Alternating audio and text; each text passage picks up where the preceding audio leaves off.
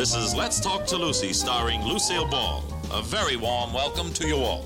I'm Gary Morton, and now, let's talk to Lucy. Hi, this is Lucy, and I have a surprise for you today. My guest is Steve Allen, one of the most versatile talents in the entertainment world and one of the nicest people in the world at large. But the real surprise is that I was able to corner him long enough to get together for this chat. Hi, Steve, boy, and welcome. Thank you very much, Lucy. That's a very nice compliment. One of the nicest people in the world at large. I think the most remarkable thing is that I'm still at large after all I've done. But it's nice of you to say that. It's nice to be here. Well, you certainly were hard to corner, that's for sure. Where were you last night? I went to Omaha. What were you doing there? I was making a speech to a wonderful organization, the Junior Chamber of Commerce. They're interested officially now as an organization in the subject of mental health. Uh-huh. And as soon as I heard about that, I decided to go over there and do whatever I could to encourage them, and we had a wonderful time there. It's an interesting city. I understand you're flying out again tomorrow. What did you do? Just get a large block of airline stock or something? It sounds like it, but I have some difficulty in saying no to people, so I find myself obligated to go here and there, as I know you do, too, from time to time, Lucy. I do the I've Got a Secret show now on CBS television. That means I have to fly to New York every couple of weeks, so that's my basic planned trip. And I understand you're going to be doing another big show. Yes, the network and I are talking about bringing back the sort of program I did a few years ago on Sunday nights, perhaps even with some of our old gang, Louie and I and Don Knotts. Really? Yeah, we're talking about it. That would be marvelous. It sure would. Could be fun. Would you do that in New York, that show? No, that would almost certainly be done out here because this is our home now, has been for the last 4 or 5 years. Yes, we'd hate to lose you. Oh, no, well, you won't. Not for this reason, anyway, or any other reason I can think of at the moment. I love both cities, but as the old saying goes, it's good for the kids out here. Yes, well, it's not just an old saying either. To me, it's so much more living goes on out here than just existing. Well, that's what I call living, being in New York is just kind of existing. I can't seem to get my roots down in New York. I'm so high up in the air. I always felt kind of suspended in New York. I never felt that this was going to be it, and though I tried, Uh-huh.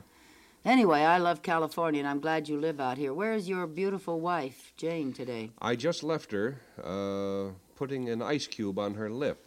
What happened? She almost knocked herself out with a telephone. I was just one getting of those... a long-distance call from New York. My secretary called, said they were going to call me. And so I was talking to Jane, and the phone rang. I said, will you answer it, dear? And she did. And we have one of those rubber twisted phone cords, which was all tangled up. And in trying to untangle it, she whacked herself right in the lip. And Steve, tell me how you became interested in so many things, the things that, you're so versatile. Start back a little bit, will you, for my listeners, about where you first became interested in your piano, in your various musical things, in your writing and all the things that you do. Just give me a little resume, will you? Sure, Lucy. Actually, all of these things go very far back into my early childhood years. Did your mother have a lot to do with it? Yes, in a sense she did. Sometimes people assume that I just took up some of these activities after I got into television comedy, but that wasn't true. I was doing all these things as a youngster. My mother is, some I know you know, and some of your listeners may know, was a vaudeville comedian. She was in show business, and I was therefore one of those vaudeville kids born in a trunk, as the saying goes. I spent a lot of my early years, a lot of my early recollections are of being around theaters, and some of the greats of our business, such as Milton Berle and Mae West and many others, they were characters in my early childhood, literally in my infancy. So it wasn't too surprising, therefore, that I would end up in the same business myself. I began to play the piano when I was, 7 or 8 years old. I didn't do a very good job of my lessons, I'm sorry to say, because now I just play by ear. I never was very good at reading. So why should you worry about that? I mean, that doesn't really matter, does it? No, not.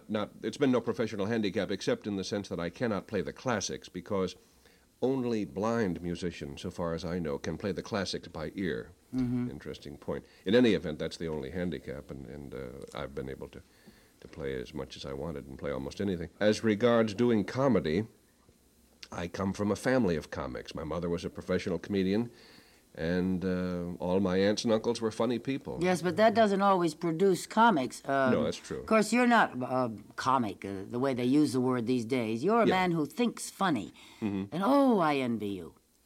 Well, there's so many different ways, as you know, Lucy, being a funny woman yourself. There's a million different ways to be funny. I'd love to be able to think funny, though. I think you do. It depends on what you mean, of course, by the word think funny. No, I don't. Well, I think you do in a certain sense. Because I can act funny and react funny. Well, that's but I can't true. think funny, see, initially. I think what you're talking about is that you don't maybe think of the jokes or the large situations themselves, but when you are placed in a situation, you think of funny things to do in that situation. So in that sense, you do think funny. You know, the thing about you that I have always admired so much from the very beginning was your manners. You have such a wonderful sense of good taste. You never go too far. Well, that's very kind of you. I've never seen you thrown by anything where you reverted to something that I wish you hadn't done. You're always a gentleman. Well, I do feel at ease. Sometimes I feel more at ease on the stage or in front of a camera than I do in a living room. There's never any embarrassment at all if I'm being watched by 20 million people, but sometimes if I'm being watched by 3, unless they're very old friends, in which case I'm as apt to be as silly with them as I am on a stage. In the normal social gathering, I don't know why, I've never reasoned this out, but it just doesn't seem right to do the same things that I do on the stage, to hit people with pies or make wisecracks all night or whatever it might be, you know. Well, you're much more retiring than that, I must say. You're not on at all, ever. I usually would prefer to spend my time, and do, as a matter of fact, laughing at whoever else is around. That's funny. You're a great observer of people, aren't you? Yes. Really a deep observer. Well, and you retain it. People fascinate me. In fact, this whole planet fascinates me. I have been now for many years rather put out, really, at the way the universe has worked it out, so that I'll only be on Earth, if I'm lucky, about 80 years or so. I have plans for at least 3,000 or 4,000 years. I have a lot I want to do, a lot of people I want to talk to, and I can't get it all done in 80 or 100 years.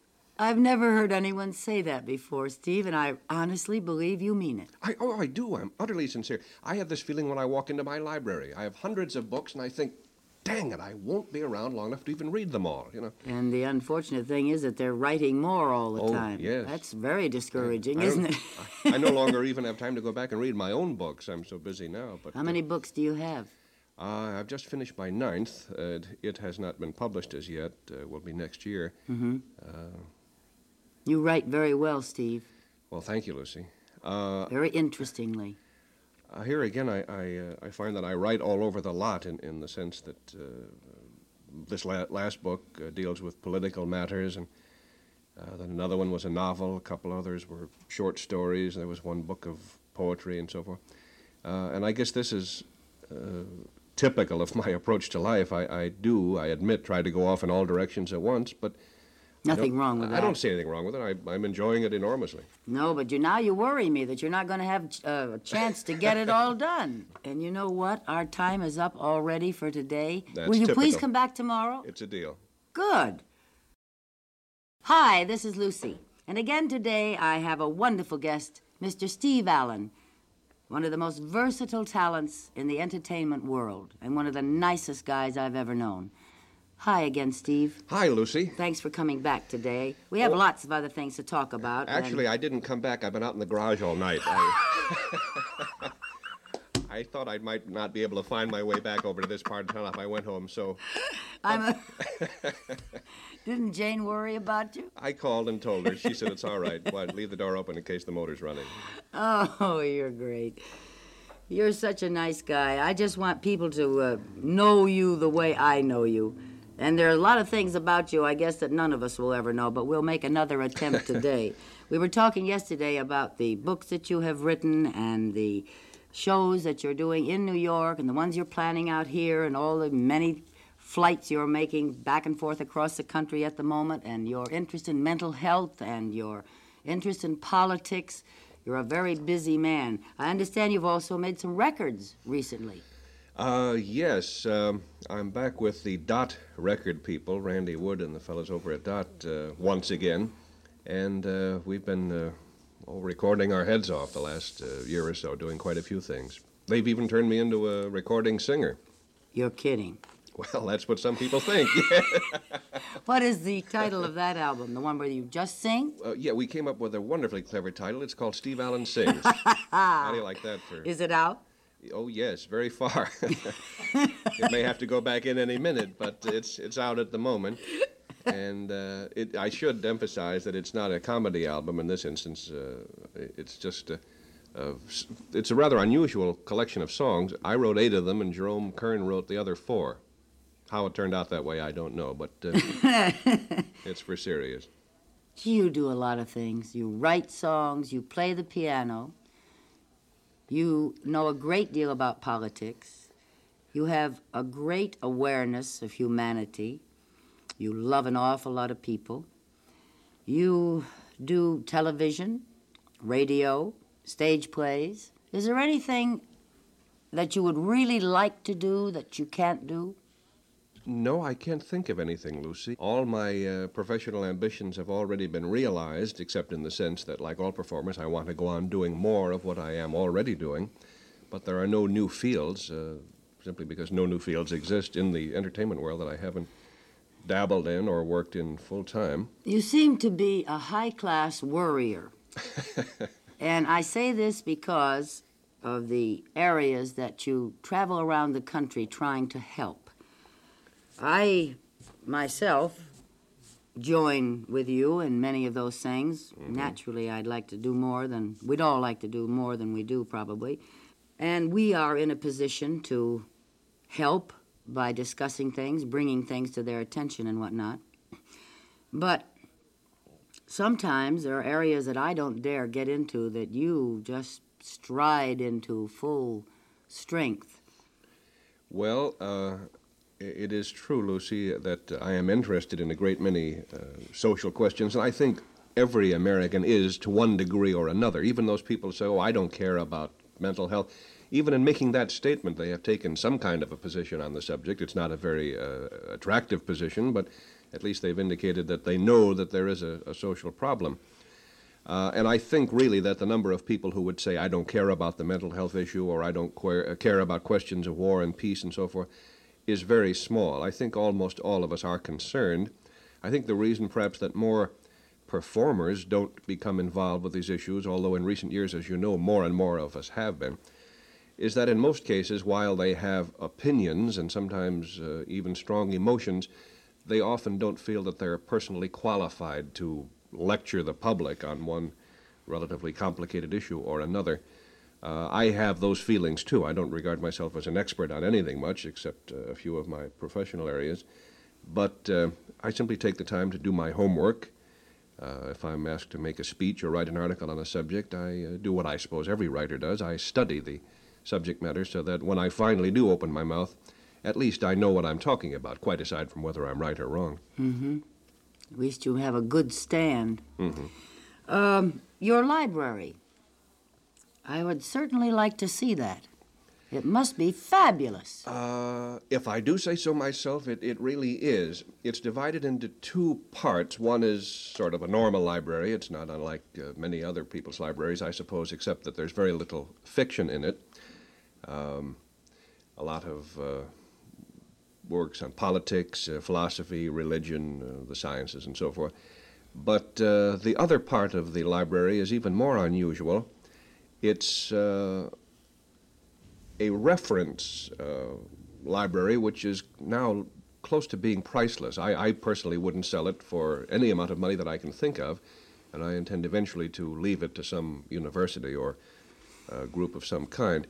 It started about, a dozen years ago when I did an anti-crime documentary show on the NBC station in New York City, their television station, and in preparing the script for the show, I had to do a great deal of studying about the subject of big league crime. And so when I finished my studies, I had about 8 loose-leaf notebooks all on this one subject, which I then proceeded to divide into the various categories in which top-level criminals have important control, such as waterfront rackets, narcotics, gambling, union rackets, that sort of thing.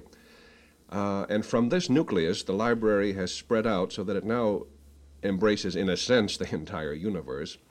I have one secretary who does nothing but work on this library. We now have about, I think, 700 books, these black three-ring loose-leaf notebooks.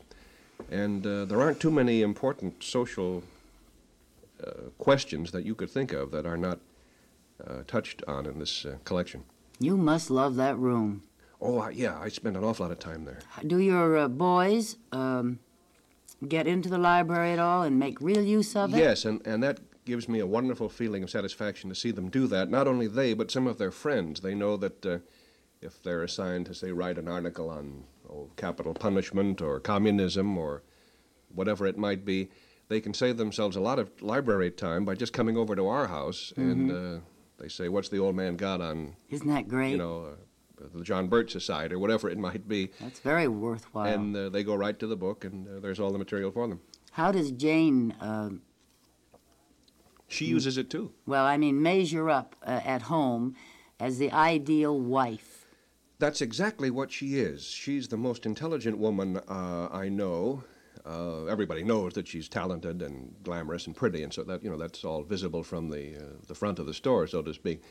But as I say, she's a wonderfully intelligent woman, and I'd say her other great virtue is her maternal quality. She's one of the real Earth mothers. She mothers the children, me, strange dogs, trees, bushes, people, automobiles. She's everybody's mother. Isn't that great? You can't ask for much more, can you? Great woman. That's marvelous. What a great thing to say. And thank you so much for coming back today. Thank Steve, you. you are a delight. I love you. Thank you, dear. Give my love to Jane and the kids. Thank you so much. Bye-bye. Hi, this is Lucy, and again today we have a very wonderful guest, Mr. Steve Allen. Steve and I got to yocking it up so much the other day that we ran out of time before Gary had a chance to talk to Steve about one of his favorite subjects, jazz. All right, Gary boy, you're on. Hi, Steve. Hi, Gary. Nice to have you back in California, Steve. Nice to be here. Everywhere I go, they say it's nice to have me back. That's what I get for traveling so much. Yeah, well, all the things that you've done. I've always had a little wonderful feeling towards you, Steve, not knowing you too well, and I've always wanted to get... That's why you've had a wonderful feeling for me. Basically, maybe. That's one reason is your quick mind. I've watched you on your television shows from the old days of the when you did the Tonight Show, and on your Westinghouse Broadcasting Company show. Now you're doing I've Got a Secret, but your diversification. Sometimes you get on a political kick, and the kick that I love that you get on is when you get into a jazz field, because you're basically a musician, or you love music so much.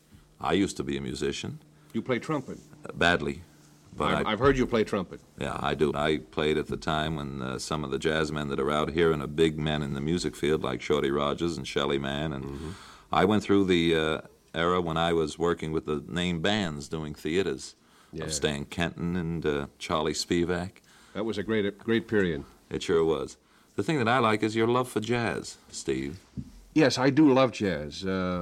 I was a jazz fan. In fact, one of the biggest kicks I've had in my years in the business was doing the Benny Goodman picture, not just, because it was fun to do the picture, that's obvious enough, but because I got to spend weeks and weeks with people that I admired, like little kids admire baseball heroes, Lionel Hampton, Teddy Wilson, Gene Krupa.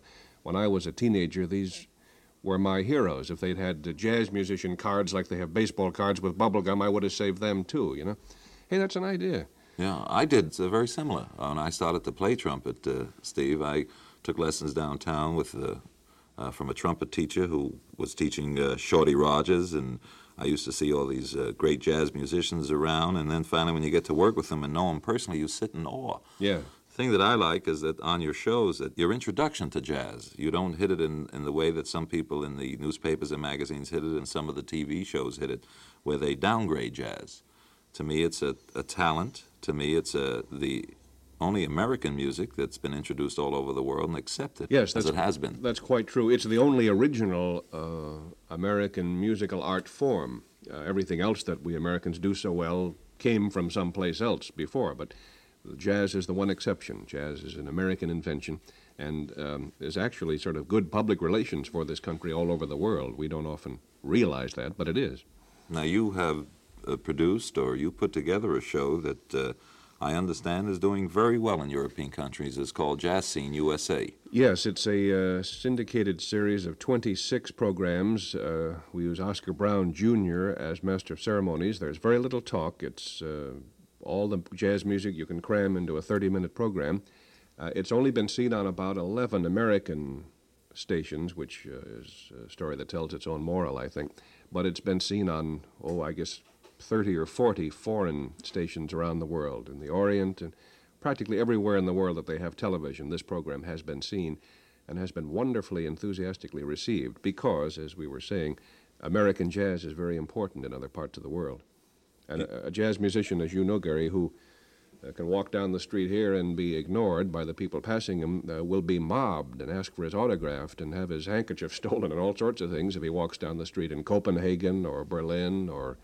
I was in Paris when Miles Davis was playing there, and I couldn't believe it. It was like Sinatra playing here. Exactly. Or the Beatles playing here. They said, Miles Davis, let's go see Miles Davis. Mm-hmm. Who happens to be... I have quite a jazz collection of records, and I've introduced some of it to Lucy, and I had to do it slightly and slowly. It's a different type of approach to introduce someone to jazz who has never listened to a beat that a Count Basie has or a mood that a Johnny Coltrane or someone has. It's. I sometimes think to really appreciate it, you have to be exposed to it between the age of about 12 and 20. You can start listening when you're 87 if you want to, but I don't think you can ever really feel it in your bones the way you can if something gets to you emotionally in your formative years. Well, where it gets to what I call now head tapping or feet tapping music. Yeah. You know? Of course, the groove they have. Gary? Yes, Lucy? Leave enough time now so we can hear Steve's album. Let Steve talk about his new album. Steve Allen Sings, if you please. Oh, well, I've heard him sing. I'd rather talk to him. Steve Allen Talks. We're doing. No, actually, this is an album on the Dot label, and I'm entirely serious about this.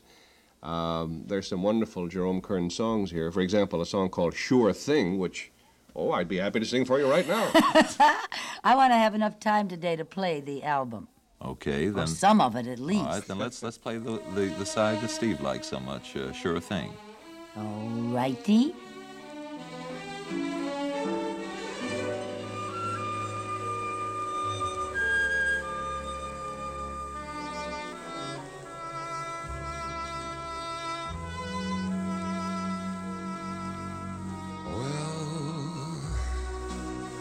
Somehow I'm sure I've found a sure thing in you.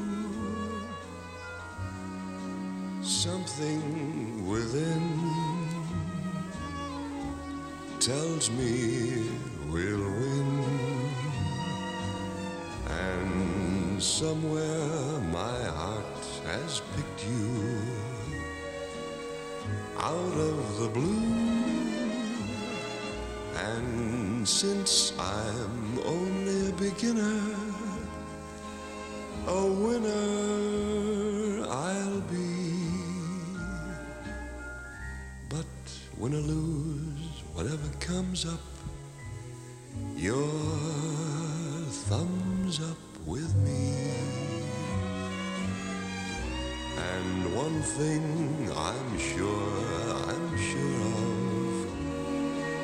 all my life through, if love can figure out a sure thing, that sure thing is you.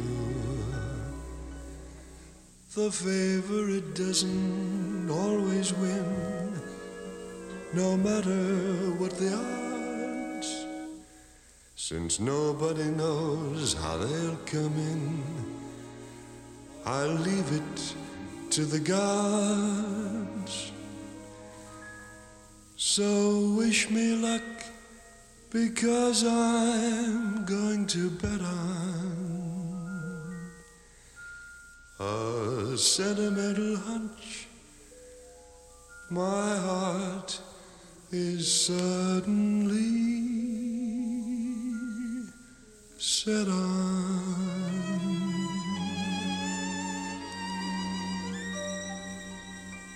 One thing I'm sure of, life through. If love can figure out a sure thing, that sure thing is you.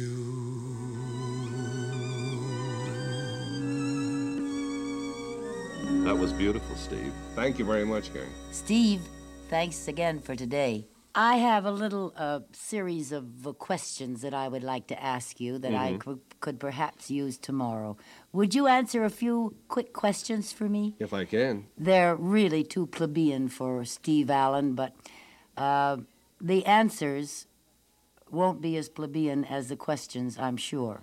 Will you do that for me? Sure. Okay. Bye for now. Okay, see you guys later. Are you loving Let's Talk to Lucy? Then you have a real treat in store for you. A new episode is being released every week on the SXM app and wherever you listen to podcasts.